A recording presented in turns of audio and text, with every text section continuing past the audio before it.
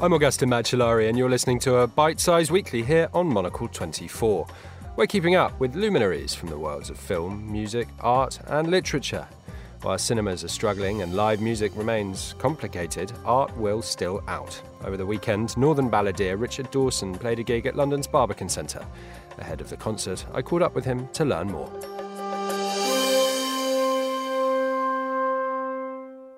Last year, Richard Dawson's album 2020 made waves with its compelling accounts of the experience of people from across the UK, as he imagined them navigating the struggles and strains of daily life in this eponymous year. From depressed civil servants disaffected by the challenges of working effectively in a much-depleted public sector, to publicans dealing with the outcome of what has become an annual flood, the album offset kitchen sink stories of struggle against upbeat, progressive pop. This weekend, Richard returned to live gigging, playing a limited capacity set at the Barbican, live streamed to audiences at home. I caught up with Richard for a chat ahead of the gig and began by asking him how he expected to feel playing songs from the album in what has turned out to be an altogether different 2020. I've lost everything apart from what counts, pointing to his dogs and then at his heart. Hallelujah, come to the river's edge, come hell or high water, hallelujah. Sort of thought there was some chinks of light on the record, but in general it wasn't it was a very sad record, I thought. But now I've just been practicing the songs, obviously, the last couple of weeks and more intensely with the days.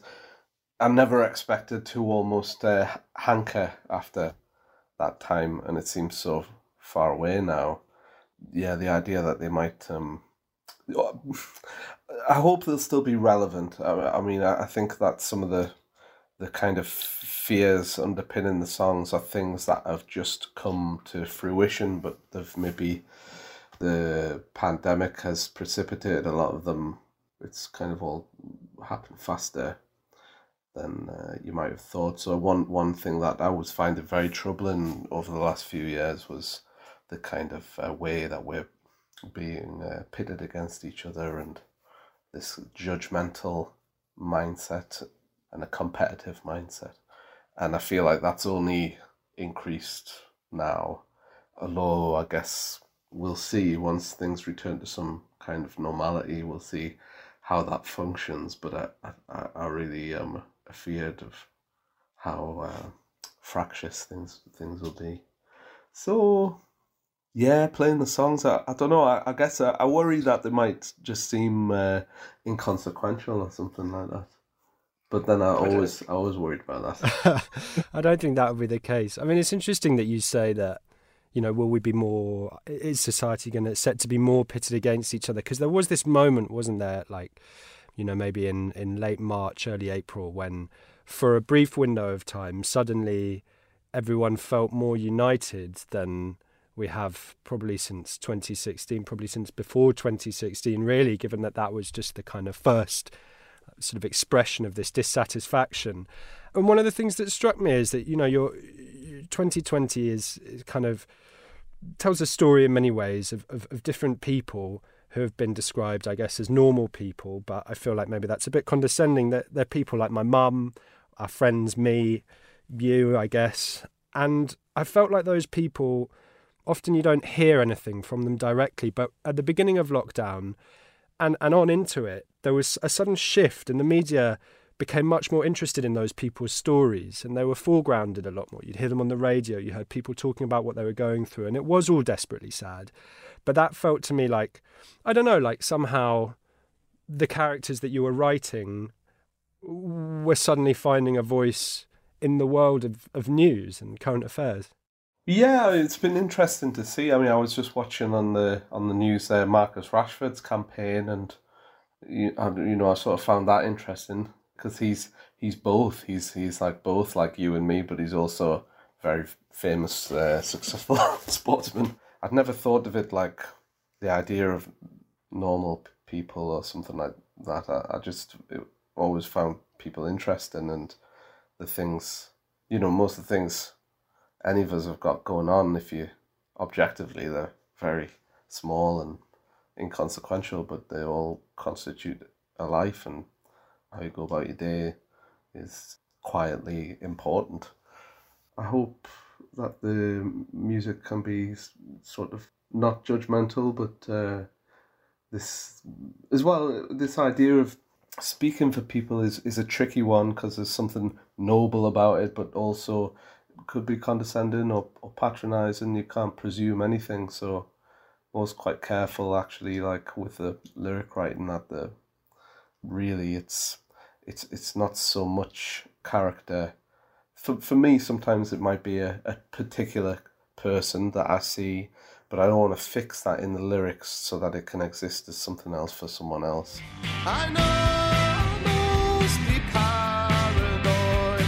Every time I get the bus, I feel the many pairs of eyes weighing up my person surreptitiously. That kind of question of narrative, that's kind of where people see you as someone working in the kind of the folk tradition. And I wondered, do you see these songs as ballads? Not really. I'm interested in folk music only as much as lots of other kinds of music, and maybe I've confused the picture a bit by singing plenty of folk songs, but that was really only an expression of friendship with some people here, Catherine Phil Tyler, my friend Sarah, in Brighton, and some other folks. I'm sort of more interested in books and painting, so I try to think of it in terms of like a book or a film or a painting, but not as a piece of music. Dead dog in an alleyway, dusted with snow, on a bed of burst bin bags. You've just had a new album at the end of September out with Hen Ogledd, which is a band that you're in addition to your solo work.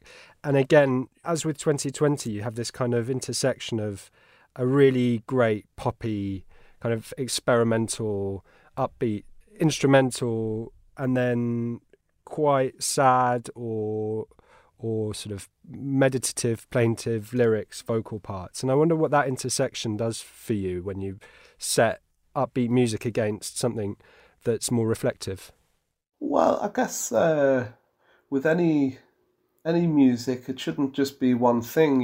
We rarely would feel one thing in life or feel anything too clearly.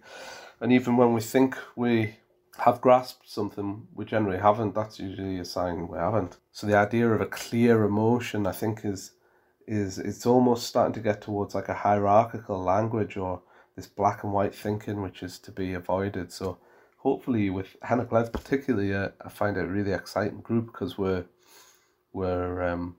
mingling our ideas and personalities, and some of the pieces on the record really feel like they're getting towards really capturing something, some essence that you couldn't just put into a simple sentence. Yeah, the idea of fog, blurriness is really important. You have to be careful with this mode of thinking, because I think you can talk like this to eschew responsibility, but if you can be blurry in your responsibility taking, then maybe this is a positive thing. I think this crisp thinking is very admirable, and I'm impressed by it, but I think it can be very problematic. It's probably worth keeping an eye out for. But then, maybe I'm saying all of this because I don't, maybe it's just a way to, again, you have to watch out for yourself. Maybe because I'm not a crisp thinker, I'm not a fast thinker, I'm not a competitive thinker, so maybe it's just a way for me to justify that. I don't think it's that, but it's good to be suspicious of yourself. Yeah, I don't know. It can be a bit of a kind of impediment as well, I wonder. Doesn't doubt kind of stand in the way of...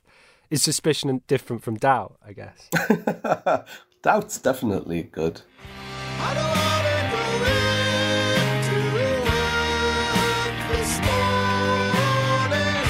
I don't think I can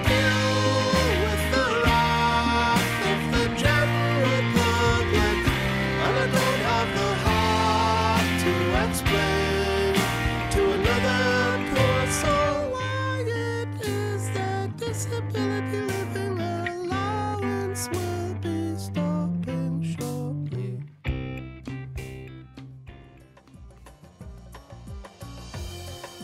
Richard Dawson there, and the Barbicans Live from the Barbican series continues until the 13th of December with in-person attendance and live streaming, both available.